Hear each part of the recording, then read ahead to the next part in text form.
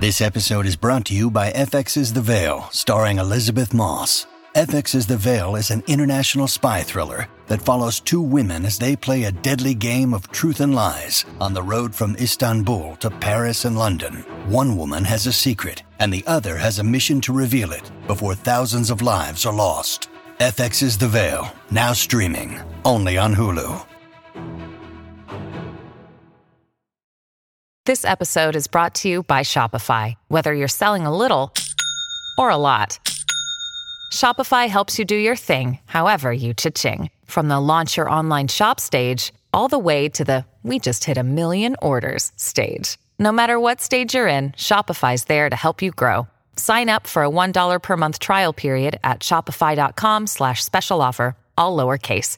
That's shopify.com/special offer. When you need mealtime inspiration, it's worth shopping Kroger, where you'll find over 30,000 mouth-watering choices that excite your inner foodie. And no matter what tasty choice you make, you'll enjoy our everyday low prices, plus extra ways to save, like digital coupons worth over $600 each week. You can also save up to $1 off per gallon at the pump with fuel points. More savings and more inspiring flavors make shopping Kroger worth it every time. Kroger, fresh for everyone. Fuel restrictions apply.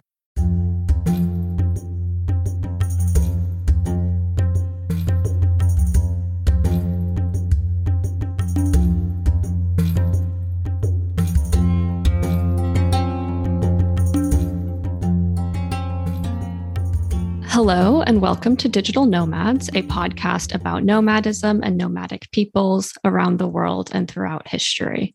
I'm your host, Maggie, and today I'm speaking with Aili Keskitalo, a Sami activist and advocate who's currently a political advisor on Indigenous peoples, climate, and environment for Amnesty International Norway, and who previously served as president of the Sami Parliament of Norway. Thank you so much for joining me. It's a pleasure to be here. Ologito. So I think there are a lot of things in your long career in politics and activism and human rights work that we could talk about. But I actually invited you to join me today to discuss a specific project that you worked on several years ago, which is a collaboration that took place between the Sami community and Walt Disney Animation Studios around the representation of Sami peoples, culture, and heritage in the film Frozen 2. And this collaboration arose as a result of how Sami culture and identity was portrayed in the first Frozen movie, namely in a way that was culturally appropriative and incorporated without consultation with the Sami community. Can you explain what some of those problems were with the portrayal of the Sami in Frozen 1? Well, it obviously happened without any kind of consent from us as a people. And we were a little bit surprised. Many were delighted that our culture and our traditions could be an inspiration to a storyteller like Walt Disney Animation Studios. But at the same time, I think many of us felt a little bit hijacked. We were not able to ensure and to build trust with those who represented our culture on a really big scene. When Walt Disney tells a story, it has a great impact. It's like a huge, huge loudspeaker. And if we would try to tell our story and represent our cultures, we would never get to use such a loudspeaker. Mm. So any stories we would like to tell would obviously drown in the massivity of a story told by such a big international corporation. So it was that kind of imbalance that felt really, really disturbing. When we realized that there were plans about a follow-up, the Frozen 2 movie, we decided that this time we would like to achieve some kind of influence and hopefully consent in what was represented and how we as a people or our story were represented on that big, huge scene. So that was the reason why we decided to reach out to Walt Disney Animation Studios to explore the possibilities for securing respect for us as a people and our right to our culture. Luckily, we got a response and we were able to engage with Walt Disney Animation Studios in the follow-up process. I think indigenous peoples have many experiences that are the stories we would like to tell is not necessarily the stories that mainstream society finds engaging or inspiring. That is kind of a sad fact that we don't often get to choose which stories get highlighted.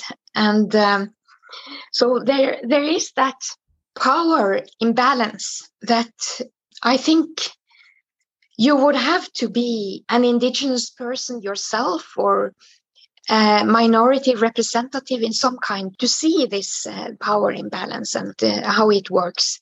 Mm-hmm. And I'm a mother myself. I'm a mother of 3 girls, and I know the impact of big media.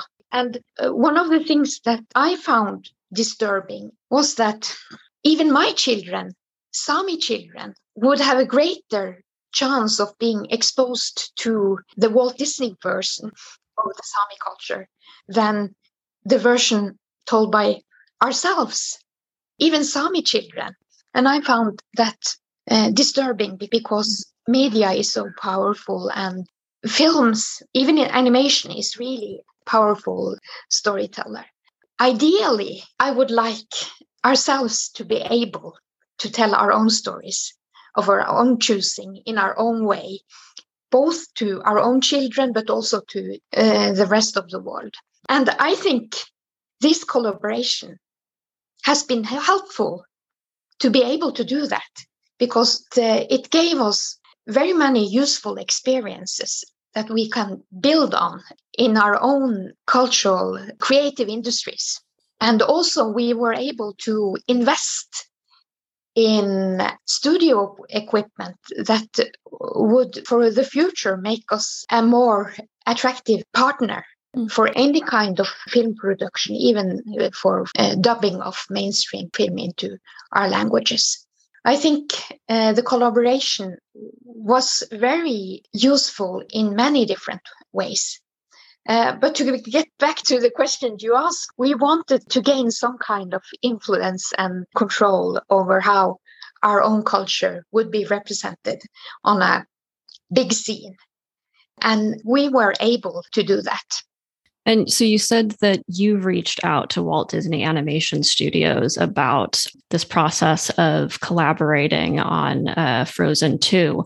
Can you talk about what the background to that was? I imagine there must have been some discussion among the Sami community around, the first Frozen movie and what could be done as a response. What did that look like? What did those kind of internal discussions look like? And who was involved in those? There were many kind of discussions. There were those kind of discussions that were related to the media and media content in our languages to our children. And there were thoughts about how Walt Disney Animation Studios should do as a gesture for exploring and getting inspiration for their stories from our culture. There was a feeling that they needed to give something back to our societies. And one of the ideas was Sami language versions of some of their content. So that was one kind of discussion. But of course, there were also discussions on who owns the Sami culture, who gets the say, who gets to give consent. Of course, also critical voices about the risks of entering into conversations with a possible partner, with all the resources that such a big corporation would have available, both financial, creative, legal, all kind of resources that we as a small people wouldn't necessarily have.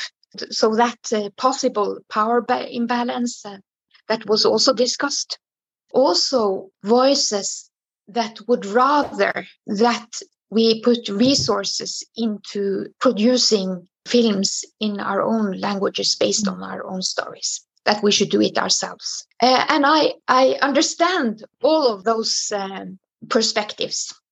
But our joint point of view from the political leaders of all the 3 Sami parliaments and the Sami umbrella organization, Sami Council, which is an NGO, a Sami NGO. Together we discussed the opportunities and the risks, and we concluded that it would be worth exploring, even if it could entail some risks, because we knew that Walt Disney Animation Studios, they had already produced Frozen 1, the first movie. And we probably couldn't have stopped them from producing the next movie. But what I think we succeeded in doing was explaining them that our contribution would make it a better movie. And I strongly believe that it did. I firmly believe that Yenyongwokte, as it's called in our language, Frozen 2, is a better production because of the Sami collaboration, because of our creative and culturally sensitive contributions into the production. I think we succeeded in making it a better movie. So I think from a Sami perspective, it would have been worse without our input, but we also gained valuable experience. Both those who were a part of the creative consultancy group, the VED group, that are highly competent cultural practitioners that made themselves available for the Walt Disney Animation Studios creative team, but also for us on a political level, because we were able to speak with one voice to such a big global corporation. And indigenous peoples, we have so many experiences with kind of being played. If governments, for example, succeed in their divide and conquer tactics. So we have many such experiences. So to us, it was really empowering to see that we were able to speak with one voice in a way that we could give a clear message on our hard and soft lines when it came to how our culture was represented. And it seems like one of the results of this was this contract that was signed between representatives of the Sami community and Walt Disney Animation Studios, kind of governing what this collaboration and consultancy process would look like and how the Sami community would benefit. And the contract is available online, so I can link that in the episode description for anyone who's interested in reading it. But can you talk about what's included in that and why? Well, to us, it was really important that Walt Disney Animation Studios realized, not necessarily accepted, but acknowledged that we are of the opinion that we own our own culture. So they acknowledged our opinion, even if we wouldn't probably always agree on everything. But that kind of acknowledgement is an important starting point for any kind of partnership, I think. And also, it is important that the contract, it's a two-way contract. We had something to offer. We could offer our consent and we could offer our consultants, our experts. They also had something to offer, and that would be, among other, they agreed that there should be published a Sami language version of Frozen 2. It's really hard to explain what a big achievement that was for our people. We don't have many films in any Sami language. And when you compare what is offered in our language to our children with what the global film industry offers to English-speaking children or even Norwegian-speaking children, that a major animation production from a major company like Walt Disney Animation Studios would release Sami language versions simultaneously with the versions in the majority languages in the states we live in, like Sweden, Finland. It is huge to us. And it happened in the International Year of Indigenous Languages in 2019. So it was a celebration of one of our languages as well. Well, even if I'm indigenous, I grew up with Walt Disney movies. I watched them. I truly realized that it would probably not have been necessary for such a big corporation to enter into that dialogue with us. I would have to say that I think that they even did that because they didn't know us. They didn't know much about us. So also for them, I guess it was kind of a learning process. Maybe some context that might be necessary to provide to listeners is if you could explain a little bit about the Sami political organization. Something that I think is somewhat unique to the Sami community is institutions that you've touched on already, like the Sami parliament and the sort of broader political representation that the Sami have in the countries that they're indigenous to.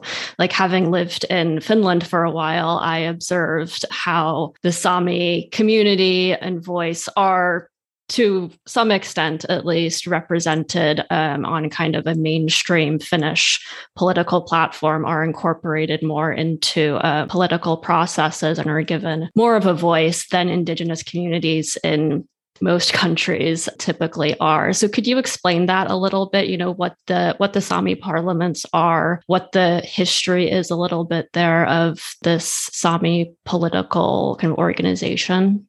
Yes, of course. And I should probably start with explaining that the Sami people, we are an Arctic indigenous people and live across the Sami homelands. And our homelands are divided by the borders of 4 different states: Norway, Sweden, Finland, and Russia. And we are not a very big people, but nobody counted us. So we might be between 100 and 150,000, maybe, all in all. And the biggest part of the Sami people probably lives on the Norwegian side of the border, where also I live. So we live in northern Fennoscandia.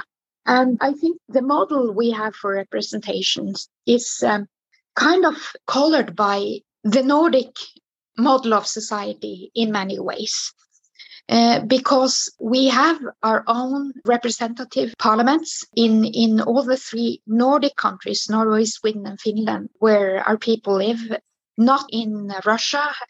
So the Russian Sami, they join our cross-border cooperation mostly through their Congress. But if I use the Sami parliament in Norway as an example, it was established more than 30 years ago in 1989, and it's established as a Norwegian National Parliament Act of Law. So we are a part of the Norwegian democracy. Also, our people is acknowledged in the Constitution of Norway. So I think it is a quite different model from any I've seen in other indigenous areas. But I think it is probably because of, the Nordic democracies, they are at least trying to be somewhat inclusive when it comes to Sami representation. It's not all perfect, not at all, but we have institutions like the Sami Parliament. It has 39 representatives, member of parliament from all over the Sami area. It has a governing council, which I led when I was the president. It has among about 160 employees and a budget that is probably about 460 million Norwegian crowns, which might seem big in Sami context, but it's like, when it comes to employees, it's like the smallest ministry in Norway. When it comes to budget, it's like small municipality. So that's the context. The Sami parliaments, we don't have very much of legislative power. So our influence is through consultations with the government, but we also distribute funds to all kinds of language, cultural, educational work, and to several institutions like theater, language centers, museums. And so the Sami parliament is only a part of the institutional structures of the Sami society. And the institutional structure is somewhat separate and somewhat integrated with the mainstream Norwegian society. When it comes to film production, we have our own film institute, which is partly funded by the Sami parliament and partly funded by the state of Norway. And so do you think that so going back to our discussion about Frozen and Walt Disney Animation Studios, do you think that these political institutions are in part what allowed this collaboration to take place, that this kind of political drive was necessary to forming this collaboration? Yes, absolutely. Because when we joined together, the three Sami parliaments and the Sami Council, then we were able to have some kind of legitimacy. We were able to say that we represent the Sami people. And I couldn't necessarily have done that alone as a president of the Sami parliament on the Norwegian side. But together with the two other presidents, we felt that we had legitimacy to say that we speak for our people. And I think in many ways, colonialism has destroyed those kind of structures in indigenous communities. And that makes it really difficult sometimes to reach decisions. Well, I think many indigenous peoples have experienced that corporations or even government agencies have very little patience with our ways of making decisions.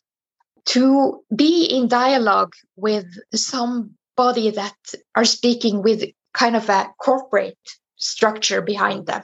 In a Sami societal frame, hierarchy isn't necessarily our thing. We like to discuss until we agree, and that might take some time. That's a big clash. It's a cultural clash of big dimensions.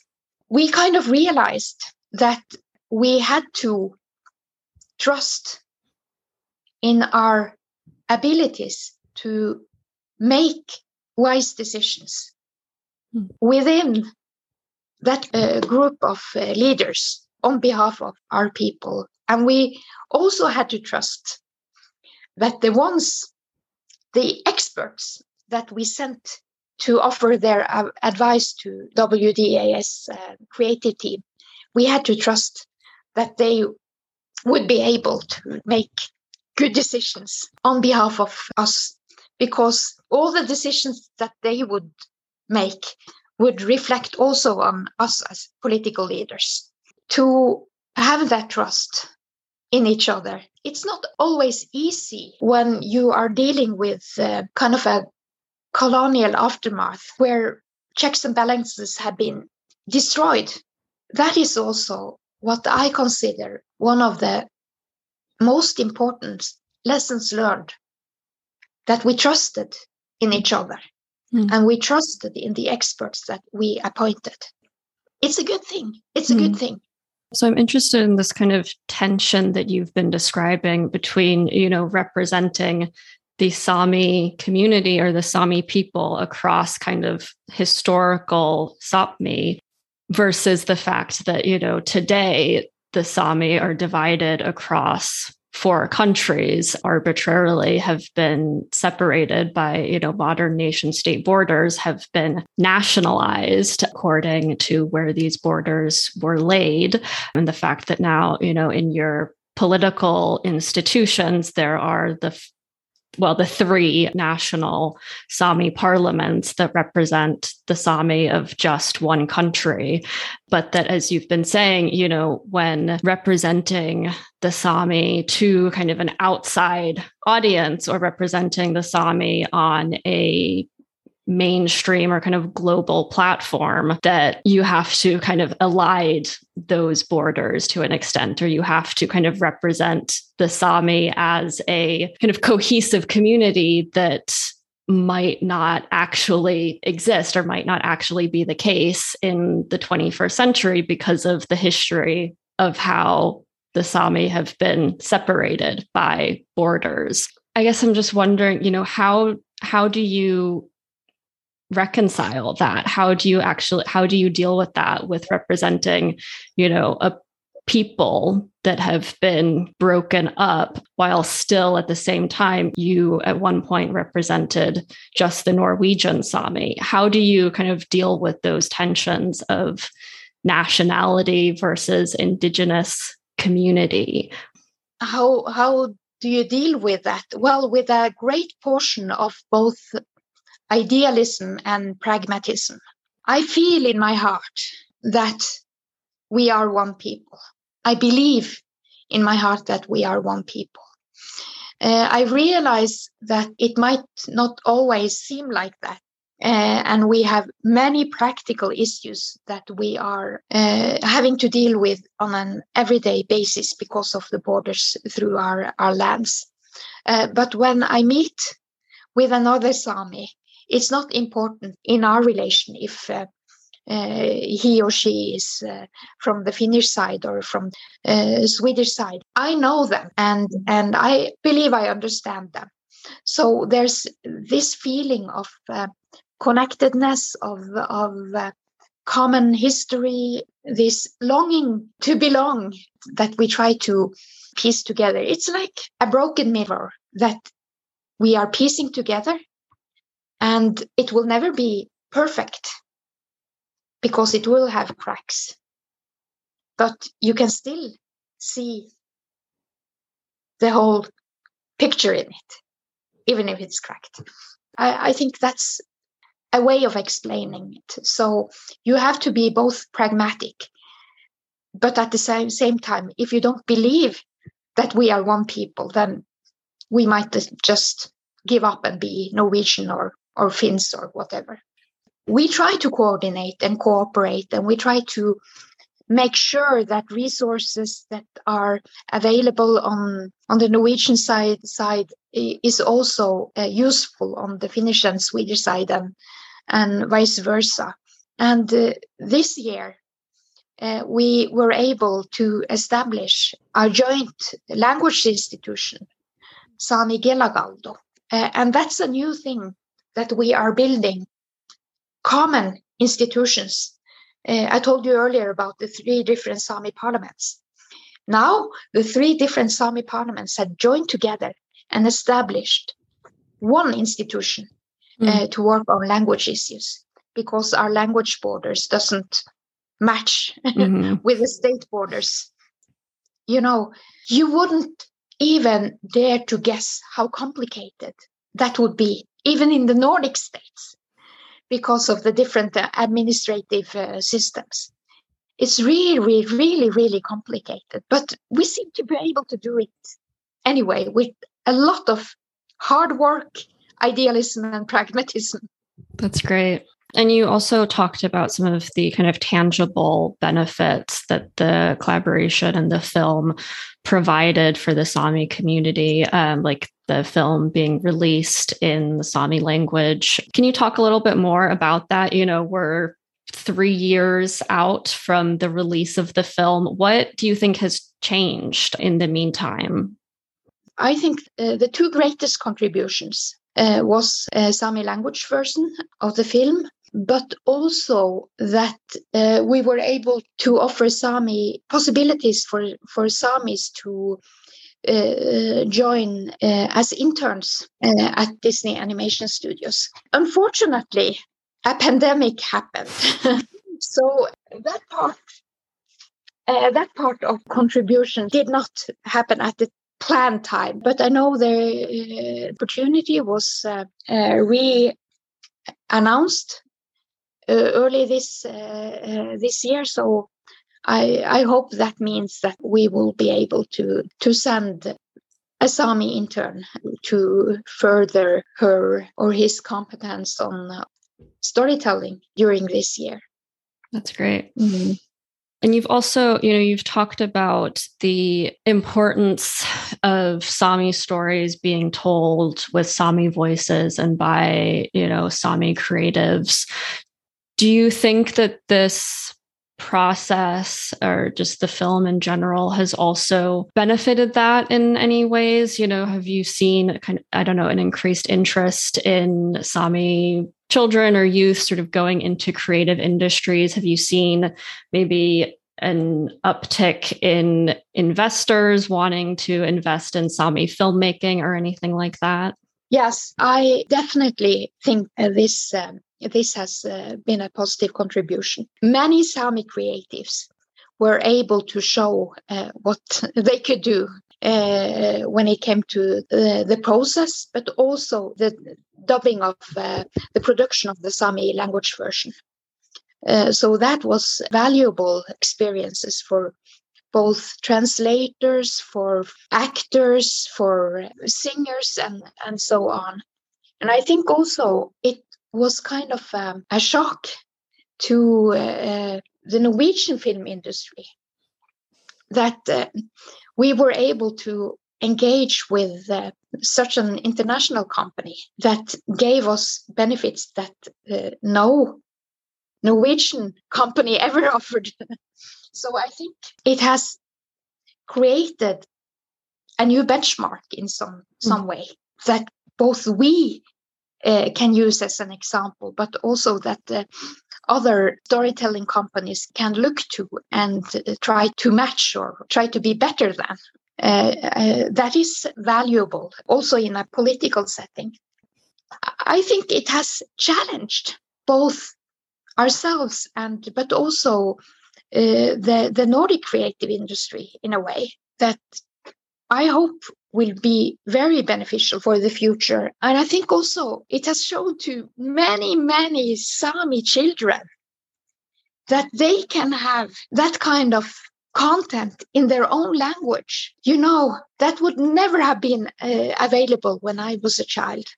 It's kind of sad to say that, but it's lifting up the visibility and the status of Sami culture and language, even in our own societies. It has some power. And I wish I could say that wasn't necessary. I think it has had an impact. It has made us more confident in what we can do and what we can achieve.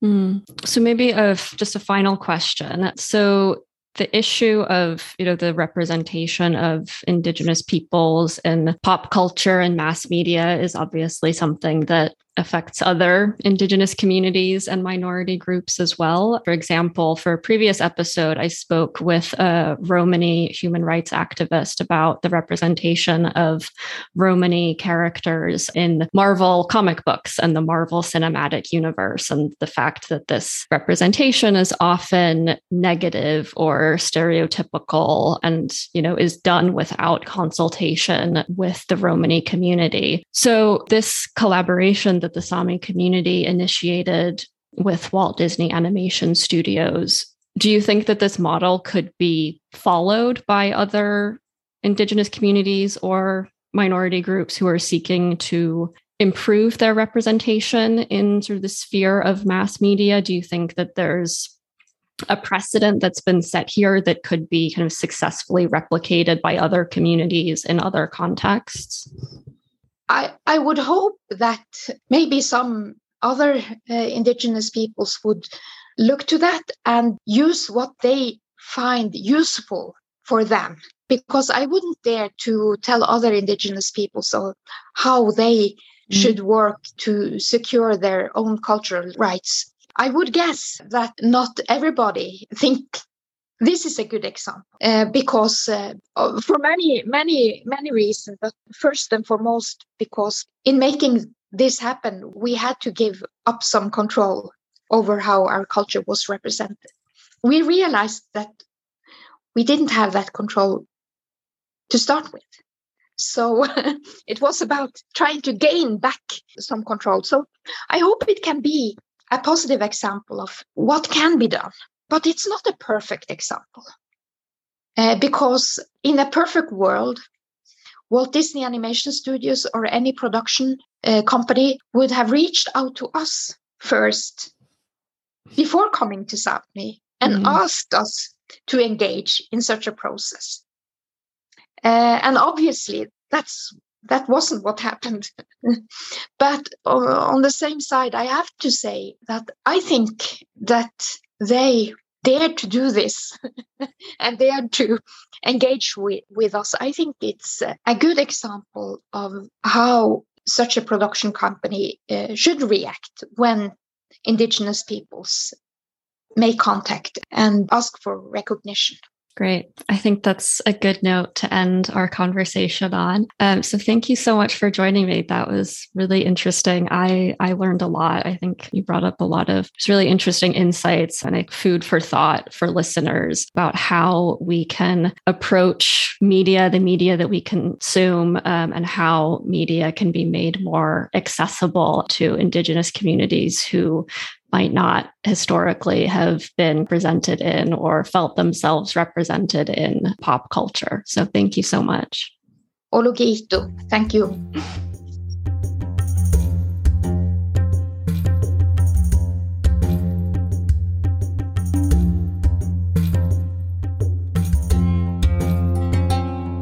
Thank you for listening. And of course, special thanks to Aili Keskitalo for coming on to talk to me. I'll post some links and images and further resources related to the content of this episode on my Twitter at nomads_pod. So please check that out if you're interested. You can also contact me there or by email at digitalnomadspod@gmail.com if you have any questions, comments, or feedback, or if there's a topic you'd like me to cover in the future. Thanks so much for listening.